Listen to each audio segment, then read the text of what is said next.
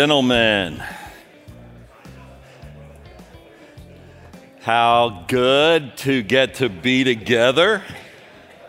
How fun to watch what's happening here. How grateful I am for this hour, for your presence, for your leadership in the homes that you lead, in the church that you're part of here, and I think we should say thank you also to Mace Perez for his leadership. Let's give him a hand for just great leadership.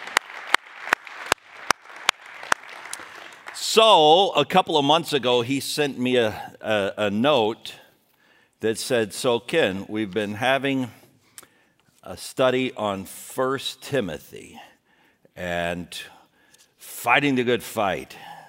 And we believe one of the biggest hindrances to men fighting the good fight is busyness. And so we want to hear from you, because surely you've solved it."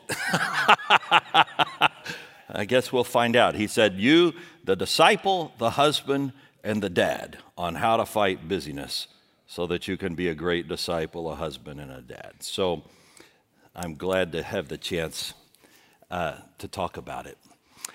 Let me pray once more for us, and then we'll just do that. Lord, thank you for each person here, for the truth of your word, for the timelessness of it in the measured time that you give to us. Won't you bless this time even now and help us to think in ways that could affect the rest of our day, the rest of our year, the rest of our life. In Jesus' name, amen. Well, to get into the subject, I will draw from my friend Rob Renfro, who writes in his book, The Joy Stealers, "You are limited, and accepting your limitations is foundational to living a meaningful, functional, exciting, joyful life." Now, who wants to hear that? Who wants to hear you're limited? Coaches don't go into locker rooms and say, "Hey, boys, I just want to tell you, you're limited," No, he's going to go in and say quite the opposite. You're limited doesn't sell T-shirts. Nobody wants a bumper sticker that says you're limited. No, what sells is if you put your mind to it, you can do it, right? The only limits are in your mind. That's what we want to hear. But the truth is, while you and I can do many things that we set our minds to, none of us can do everything because all of us are limited. We're limited in the hours that we have in our days. We're limited in the energy that our bodies have, in the talents that we possess. Like the proverbial plate that you carry through a buffet. Finally, there's just no more room on the plate to put any more food. It's all filled up. Or like a Lego, the little plastic things that you snap together and you build stuff. What do they have? 6, 8 little prongs. But finally, you're all snapped up. There's no room to snap anything else onto. And it's important for us to realize this because, from my vantage point, I see a lot of people who find that they have filled their proverbial plates with a lot of stuff, but it's not the best stuff. They're perpetually snapped up.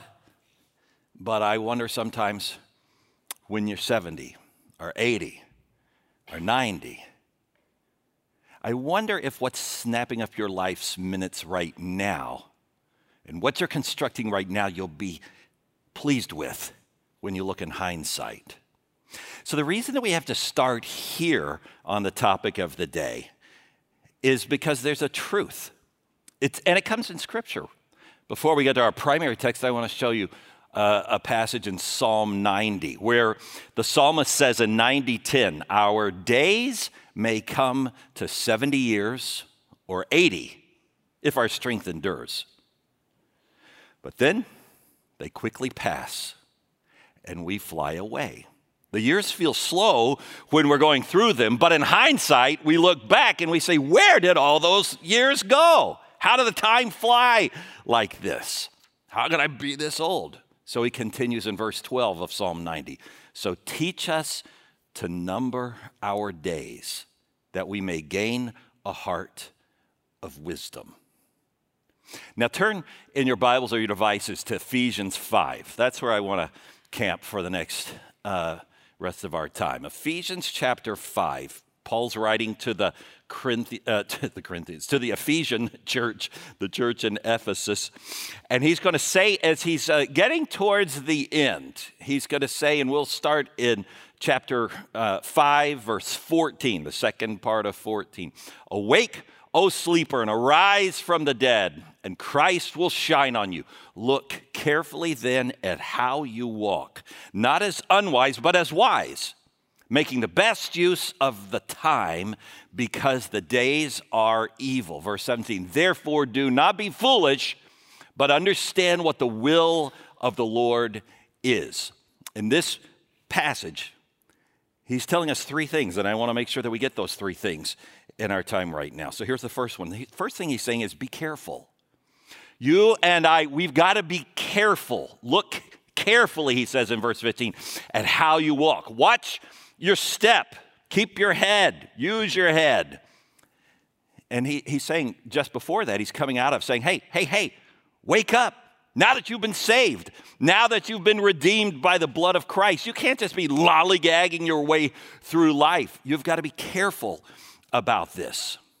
Another translation says, be circumspect, meaning from two Latin words, look full circle. Look side to side. Alert. Why? Because you're every day, and we're walking through a minefield. One or two wrong steps, boom, we can really mess things up. Like a friend of mine, 2 days ago, I was sitting in the car place, and the phone rings, and he says, I need to talk. And I said, well, I guess we can talk till the man comes back in. What's up? And he says, I've destroyed my ministry. It's like, oh no, what'd you do? He says, well, I've been having an affair for 2 years. And this is someone who probably most of you wouldn't have heard of, but he is a prominent consultant in the church world. He's written, speaks at a lot of conferences. I'm like, oh, no. He said, because of our friendship, I wanted you to hear it first. 14 staff have already been laid off. We've lost our biggest clients already. And I don't know exactly where we're going to go from here. And I was sitting there in the awkwardness of being in the car place, and I said, look, I want to continue the conversation because I want to help you however I can help you in the rebuilding process.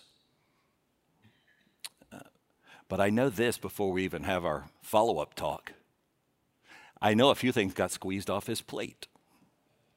I know that his devotional life wasn't really substantive. You can't have a devotional life that's substantive, where you're really talking to the Lord and where you're really reading God's word, as Mark was saying in the video that we watched. You can't really have that and be living duplicitously. The Holy Spirit's just going to work on that and say, no, you can't be doing that. So I know that got squeezed to the outermost edge of the plate, just dangling off, and most likely just sort of fell off. And I know the same about his marriage and his children. Those things, you were giving lip service to them, but you weren't putting the main thing in the center of the plate. And you know this, sin will always take you further than you planned to go. It will always keep you longer than you intended to stay, and it will always cost more than you ever wanted to pay. So let's just start by asking, how are you doing in your personal walk with the Lord? He's saying, for starters, we got to be careful. We have to give attention to this. Is he the first thing that you're putting on your plate every day? Going to his word, spending time in prayer? I've just learned over the years, if I don't put that on first, my plate's gonna be imbalanced. If I don't do that for several days, it gets real wobbly. And heaven help the person who just never really gets it in there. I think we see, where that can go so very quickly. Same with the marriage, same with the parenting. Are you prioritizing those things getting on do you have a regular date night? Like a weekly date night, or at least a monthly date night? Or maybe a get-together, a retreat is what I'm trying to say. Suzanne and I find that usually a couple times a year, usually at our anniversary, and then maybe for just a couple nights sometime in the spring or the summer. Even if we go no further than just a hotel in the Woodlands, just to be a little bit away from the chaos, prioritize each other. Make sure that we're in the center of the plate with each other. It's so good for our communication, for our trust, for our friendship, for our love. So how are you doing on that? Being careful to make sure that these main things are getting into the center of your plate. And what about with parenting, fathering? How is your quantity time? And I do mean quantity time, because I think we fool ourselves when we say, well, I spent quality time with this child this week. How much quantity? That's about 7 minutes, but boy, was it quality. And we can do that. But the truth of the matter is, our children spell love Time. There has to be a quantity to it. And that's where the quality comes from. How are you doing on making that quantity time, whether your kid's thing is sports or scouts or camping or biking or cheering or dancing or whatever it is? Where are you stepping into that child's world and giving them your eyes and your ears and your heart, your engagement? In essence, saying, you're in the center of my plate. You're not even on the edges. You're a priority for me. Paul's saying, look carefully then at how you walk. He's going to tell us why in 16b. Because the days are evil. He's going to say, look, you live in a fallen world. All of us do. And the devil is always going to tempt us to misuse our time. And that's why Peter will tell us in one of his letters, 1 Peter 5:8, our enemy, the devil, is constantly roaming around like a prowling lion, seeking whom he can devour. He'll pounce on you the moment you give him an opportunity. So we have to be circumspect, looking full circle, because what has your mind has you. What gets your focus gets you. Incidentally, can you come back from sin? Can you come back from a moral fall like my friend is in the throes of? Certainly. Certainly with God you can, because his grace is unending. Sometimes the same can't be said for our spouses or for our children's. And we only get so much time to invest in them. And so we have to make those years count, right? Some of you know this because you've already launched all of yours. Others of you, you're kind of where I am. Some of you have younger kids. And so, you calculate. I only get, 18 years? 19? For some, 20, 21, 22, 25, 26, but still, you don't get forever. Sometimes when I'm pondering this, I go back to that old 70s song, The Cat's in the Cradle. You remember that one? Let me read you the words. My child arrived just the other day, came into the world in the usual way, but there were planes to catch and bills to pay. He learned to walk while I was away. He was talking before I knew it. And as he grew, he'd say, I'm going to be like you, Dad. You know I'm going to be like you. And the cat's in the cradle and the silver spoon, little boy blue and the man on the moon. When you coming home, Dad? I don't know when, but we'll get together then. You know we'll have a good time then. My son turned 10 just the other day. He said, thanks for the ball, Dad. Come on, let's play. Can you teach me to throw? I said, not today. I got a lot to do. He said, that's okay. And he walked away, but his smile never dimmed. He said, I'm going to be like him. Yeah, you know I'm going to be like him. And the cat's in the cradle and the silver spoon, a little boy blue and the man on the moon. When you coming home, Dad? I don't know when, but we'll get together then. You know we'll have a good time then. Well, he came from college just the other day. So much like a man, I just had to say, son, I'm proud of you. Can you sit for a while? He shook his head and said with a smile, I'd really like to, Dad. What I'd really like, Dad, is to borrow the car keys. See you later. Can I have them, please? The cat's in the cradle and the silver spoon, little boy balloon and the man in the moon. When you coming home? Don't know when, but we'll get together then, Dad. You know we'll have a good time then. I've long since retired, and my son's moved away. I called him up just the other day. Said, I'd like to see you if you don't mind. He said, I'd love to, Dad, if I can find the time. You see, my new job's a hassle and the kids have the flu, but it's sure nice talking to you, Dad. It's been sure nice talking to you. As I hung up the phone, it occurred to me he'd grown up just like me. My boy was just like me. The cat's in the cradle and the silver spoon, the little boy blue, the man in the moon. When you coming home, son? I don't know when, but we'll get together then, Dad. We're going to have a good time then. That's a sobering song, isn't it? Yes. And worth our pondering.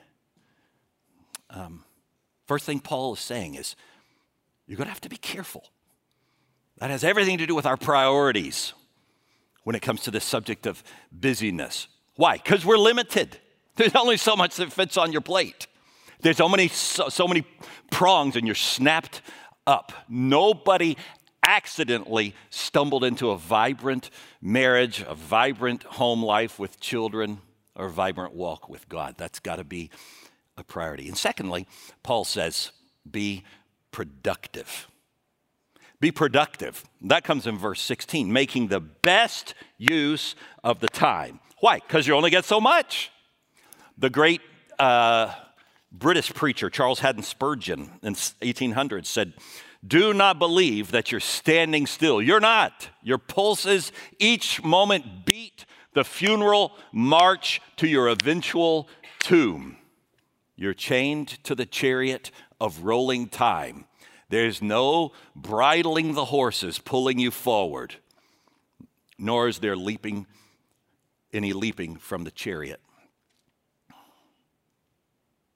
And a great theologian, Dr. Seuss, he said, how did it get so late so soon?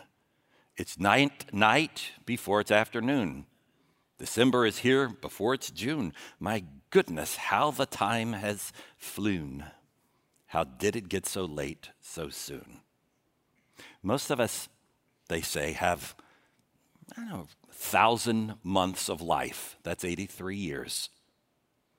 Maybe you get a few dozen more. Maybe you get a few dozen less.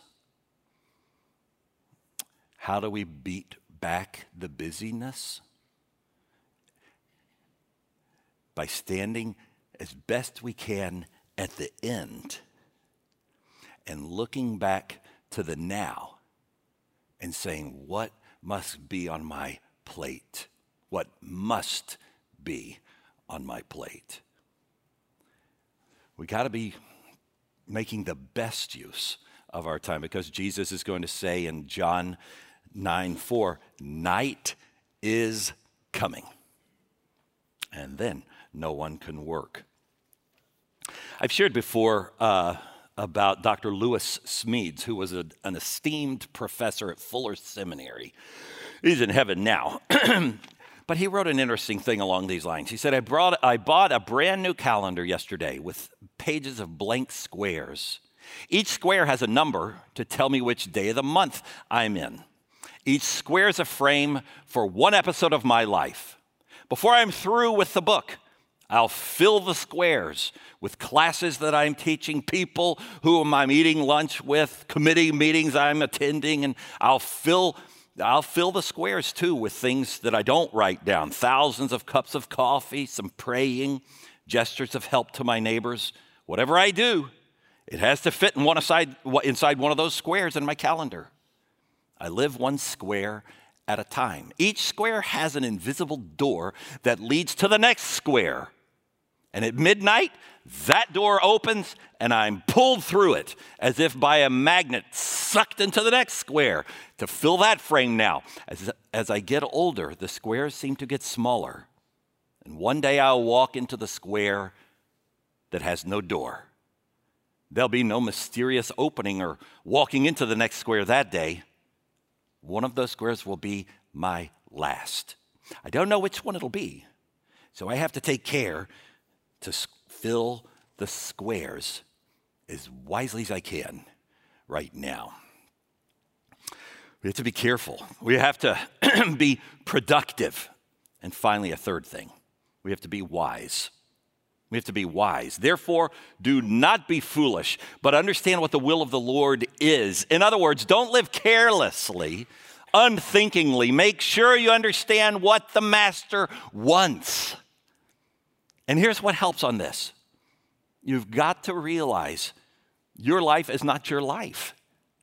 That's something that really leads to a breakthrough when we realize your life's not your life, your time's not your time. What does 1 Corinthians 6:19 tell us? You are not your own. You were bought at a price. What was the price? The price of Christ's blood being spilled for you on the cross. The Savior who came and lived the life you couldn't live and died the death that you deserved. To conquer the grave you would never conquer.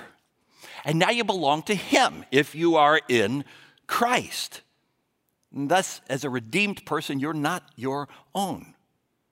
And therefore, as Paul wrote to Ephesians in chapter 2, verse 10, you are God's workmanship, created in Christ Jesus to do the good works which God prepared in advance for you to do. The fool lives oblivious to God and His purposes. And that's who we were before we had Jesus. But that's not who we are now if we're in Christ. Because His Holy Spirit indwells us and infuses us with wisdom if we will hear it. So let me just share practically some ways that I'm trying to be wise myself, just illustrating personally, not legalistically. This is not, therefore, you go and do likewise. This is what I've discovered about myself and what others who know me well have discovered about me too. I am a compulsive type of person. I am diagnosed obsessive compulsive, OCD, take medication for it, which has great upsides. You can really get a lot done if you put your mind to it. It really has some downsides as well. One of the downsides, if you get going down the wrong track, you can get way down the wrong track, way too far, and keep convincing yourself, I'm going to get this thing, and it doesn't work. And so this is the primary reason that I don't have a social media presence. At times, I thought, well, maybe I should do that. But then Suzanne or somebody says, yeah, but if you do, you could just slip into the abyss because you'll want to know everything about everyone. And then you can't help yourself. Sometimes you talk before you really thought. And no, just don't. And so it means that I usually am running a day or two behind on the current news. But I always find it out. Suzanne tells me, or somebody on our staff says, you need to know this. So I say no to that. Why? Because I want to say yes to the other things that I've been talking about. Same with TV. I don't really watch TV. I mean, we'll watch NFL on Sundays or basketball or baseball because one of my boys loves watching sports, so we'll do that together. He loves it when I'm sitting there with him watching, and so we do that. That's about all the TV I watch. And I gave up cable news 4 or 5 or 6 years ago because that was hopelessly discouraging to me and had grown to such extreme pulls on each side. I was like, this isn't even news. This is not good for my mind. It's not good for my soul. Same with handling our finances. I did that by myself for a while, and I found that I wanted to read all the time and investments, and that's why I'm so thankful for a table like the Edward Jones table back there that has all those people. They can help you do that, and then you don't have to use the time on your plate doing that. I just realized this is not good for me because then the tentacles of greed start getting wrapped around me, and I get consumed with it, and the things that matter start moving to the edge of the plate. Dare I say it? This is me. This is not you. So there's no guilt. What I'm trying to do is just stir your pot so you can think about it. But seeing Pastor Dan out there just got me thinking. About 25 or 30 years ago, he started playing golf. And he was having fun doing it and telling me all about it. And this is back when he lived in Georgia. And one day I said to him, do you think I should play golf? He thought for a minute and he said, brother, knowing what I know about you, I think you better not. Because I think you'd go out there every day and it's time consuming and it's pricey, but you'll want to drive yourself to do it better and better and better. And I said, that's probably the better part of wisdom. So I'm not a golfer. Now, I will say this, if you are, good for you. You should use those hours, because they come in big blocks, missionally. That's how I hope that I would be using it if I did do it. Taking people that you can build relationships with and share the news of Christ and discipling them and that sort of thing. And even in terms of social calendar, I would say the Werleins have a comparatively boring social calendar, certainly for suburbia. But the reason I can say that with total peace and not a lick of FOMO is because we decided we get these, 18-ish years to really get this right. And there's always going to be people who would like to be with us or that we would like to be with, but where does that lead? It just there's only so many prongs on the Lego, and we're going to be snapped up. And so we have a comparatively unimpressive social life. But the flip side is we have a comparatively awesome family life, marriage, and walks with the Lord, and some friends that we're close with, and certainly extended family that we're blessed to have all of in the city. And that's just kind of how we do it. Now, I say that again so that not that you go, oh my gosh, I just feel like I'm such a loser compared. No, because you might say, no, you're the loser. And that's okay too. But what I do want you to do, because you're going to have some talking time here in a minute to process, you need to be thinking about what does come onto my plate. Why? Because you're limited. All of us are limited, right? So that's where we have to do some thinking through of these things. Let me close with something I read that just recently got me thinking. It's a statement that came from Mahatma Gandhi, who was no Christian. And I didn't typically go around quoting non-Christians, but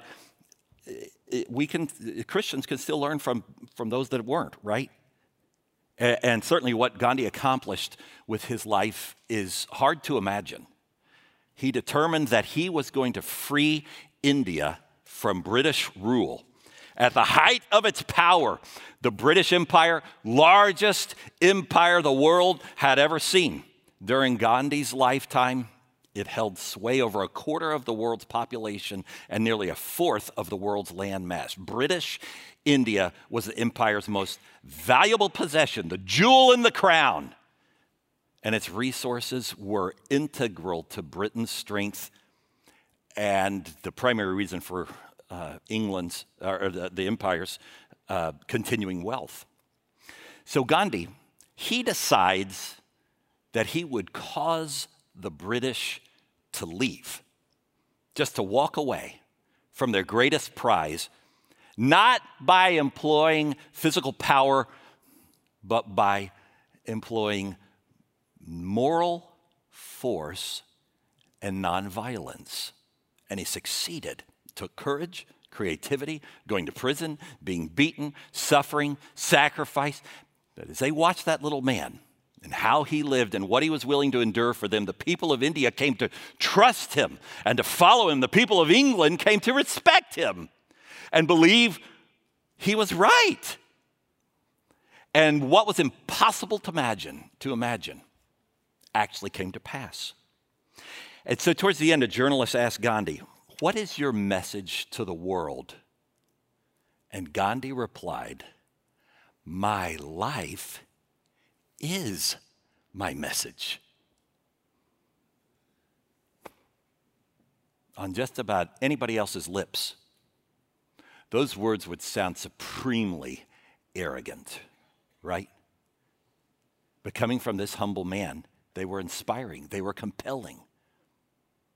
Because there's power when a person's life and his words sync up, when his message matters, and when his life is the embodiment of that message.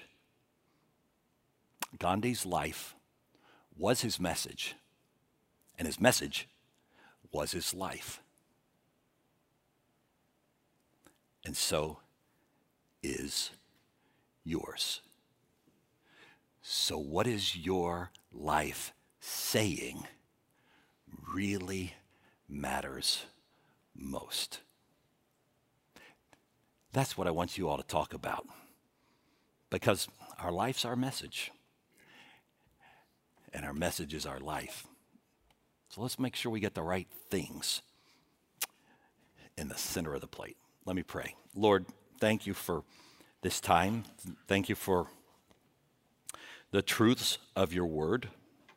Thank you, God, that you came to give us life, and that you give us a certain amount of time. We don't know what frame will be the last frame in the calendar, beyond which there's no door. We don't know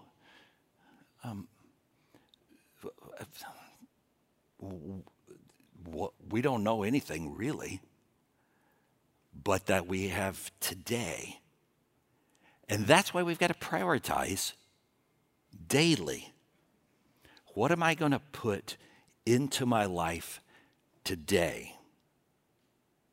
My prayer is, Lord, that each man here would hear these words, that they would comfort those and inspire those who have been conflicted, and that they would afflict those who've been a little too comfortable.